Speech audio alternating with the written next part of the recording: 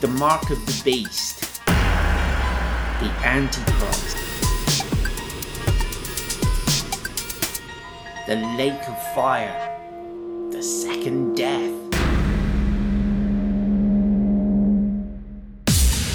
These are images that flooded my adolescent mind, alongside real-life stories of pastors in Soviet prisons and mental institutions. This was all alongside the ever-present possibility of a nuclear holocaust.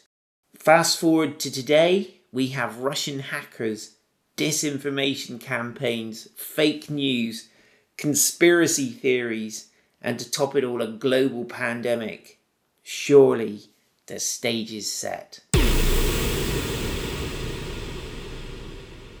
I'm Paul White, and this is Apocalypse, the Book of Revelation.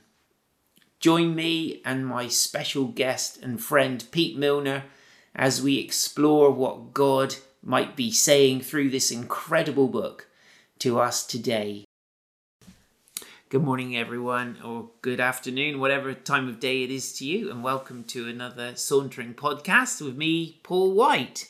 And I have to say, I'm super excited about this one. It's the Book of Revelation, this jewel in the Bible, which is also a major kind of stop sign for me when I'm kind of reading. I just come to this book and think, my goodness me, what is all this about? And I'm so excited, therefore, to have with me my dear friend Pete. Pete Milner is a MA in theology, and he's a great thinker and an avid reader and loves nothing more than to discuss the scripture. So, Pete, welcome. Thanks for having me, Paul. It's great to be here. So good. So, Pete, just before we really dive into this book, just how do we approach it, you and me, from our different backgrounds, and what are we bringing to the table in terms of preconceived ideas, you think? I think the most important thing to see is that when you read a letter in the Bible, it's probably not the only letter you'll read. And when you read a bit of history in the Bible, it's probably not the only history you'll read. But when you read an apocalypse in the Bible, it probably is your first and only apocalypse. And what that means is that all of your expectations for what you're about to read are entirely located in this one book. And that's if you're a kind of Bible-believing Christian and you're kind of trusting this for your truth. You often don't have a working category for what an apocalypse actually is. So just back up. Let's just think about... So is this the only apocalypse in the Bible, and what is an apocalypse? So help us with the language. That's great. Apocalypse just means revelation. It's another name for revelation. Does it specifically mean the end of the world? No, apocalypse? It doesn't at all mean the end of the world. Okay. So when you hear about a zombie apocalypse, there's a misuse of the word. Right. What words come to mean is kind of irrelevant, but the kind of writing that we would describe as apocalyptic does have roots in the Old Testament and through the Christian scriptures. So give us an example of a couple of Old Testament ones. All right. So let's say Zechariah is one that's got apocalyptic kind of nature to it. There's some in Isaiah, some in Ezekiel, maybe Hosea. And what it is a way of saying, at the moment, things are a bit awful. And being that we're sure there's a God of love that's promised us, a future and a hope, how can this possibly be? And what the apocalypse does is it's supposed to widen your view of the cosmos, give you a kind of cosmic understanding of what God is doing. And in that kind of view, you're led to the God who sort of will allow catastrophes and disasters to come. But it is all part of his cosmic plan for the redemption and salvation of the universe. Right, so would you say it's like literally someone pulls, or like on a stage where you might have a couple and they're on the stage acting out some drama and there's a particular backdrop behind, and then there's a drum roll, the curtain goes up and you see this whole different vista portrayed on the stage. Would you say that Apocalypse is that kind of thing? It sort Yeah, of definitely. shows what's going on behind the scenes. Yeah, because what is my life? Well, it's lots of things, but what is my life compared to the global strategy God has for saving the universe? Well, I'm a very small part of it, aren't I?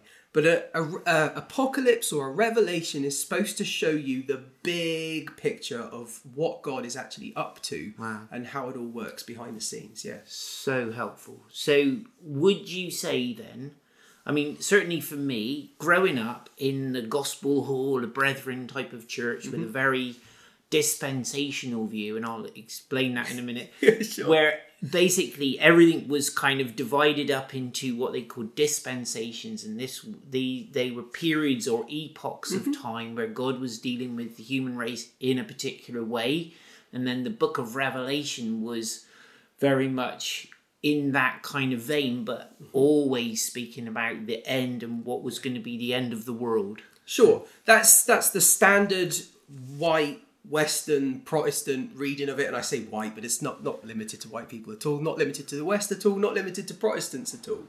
But what it is a assumption that the rest of the Bible talks largely about the past, and Right. Revelation is like the stuff that's still to come. Now, you could rightfully ask, well, why the big gap between stuff that finished in like 100 AD and stuff that's still waiting, in the 21st century still hasn't happened? What's the gap supposed to mean? I think that reveals the flaw in that thinking. And many people say, oh, there's lots of bits of the Bible that are still to be fulfilled, lots of bits of prophecy that still haven't happened yet. I think that there's a great many schemes that people use to try and interpret prophecies that are deeply flawed, actually. And I think that by seeing things for what they are more clearly helps us see things more rightly. Because in the end, I think what the brethren were doing shows a process which in the history of the church is actually quite a long one. And it sounds like this. There's a big flurry of passionate and urgent activity. Let's say someone's got a revival on, God's spirit is at work, there's miracles and people are getting saved and nations are being flipped on their heads and salvation is happening. And all of this incredible activity is often driven by people who are urgently aware that time is short. Right? And the end is nigh, so let's not waste 1 minute, 1 second. Let's get out there and save the world. And what happens is, eventually, historically speaking at least, that has always given way to a kind of flattening of the curve of activity where people's children's children have been able to look back and say, well, Grandpa was a very, very sort of fervent, urgent kind of Christian. He believed the end was nigh. Here we all are 100 years later, and maybe we don't feel like that quite so much. And what that gives birth to is this big, static kind of continuational, we've got to bury the dead, we've got to get people married, we've got to have jobs, we've got to go to work. And the Christianity gets sort of softened into a long view that takes all the urgency out of our activity until somebody gets their heart set on fire by Jesus and they start suddenly feeling an urgent and passionate need to answer the challenge of the imminent end.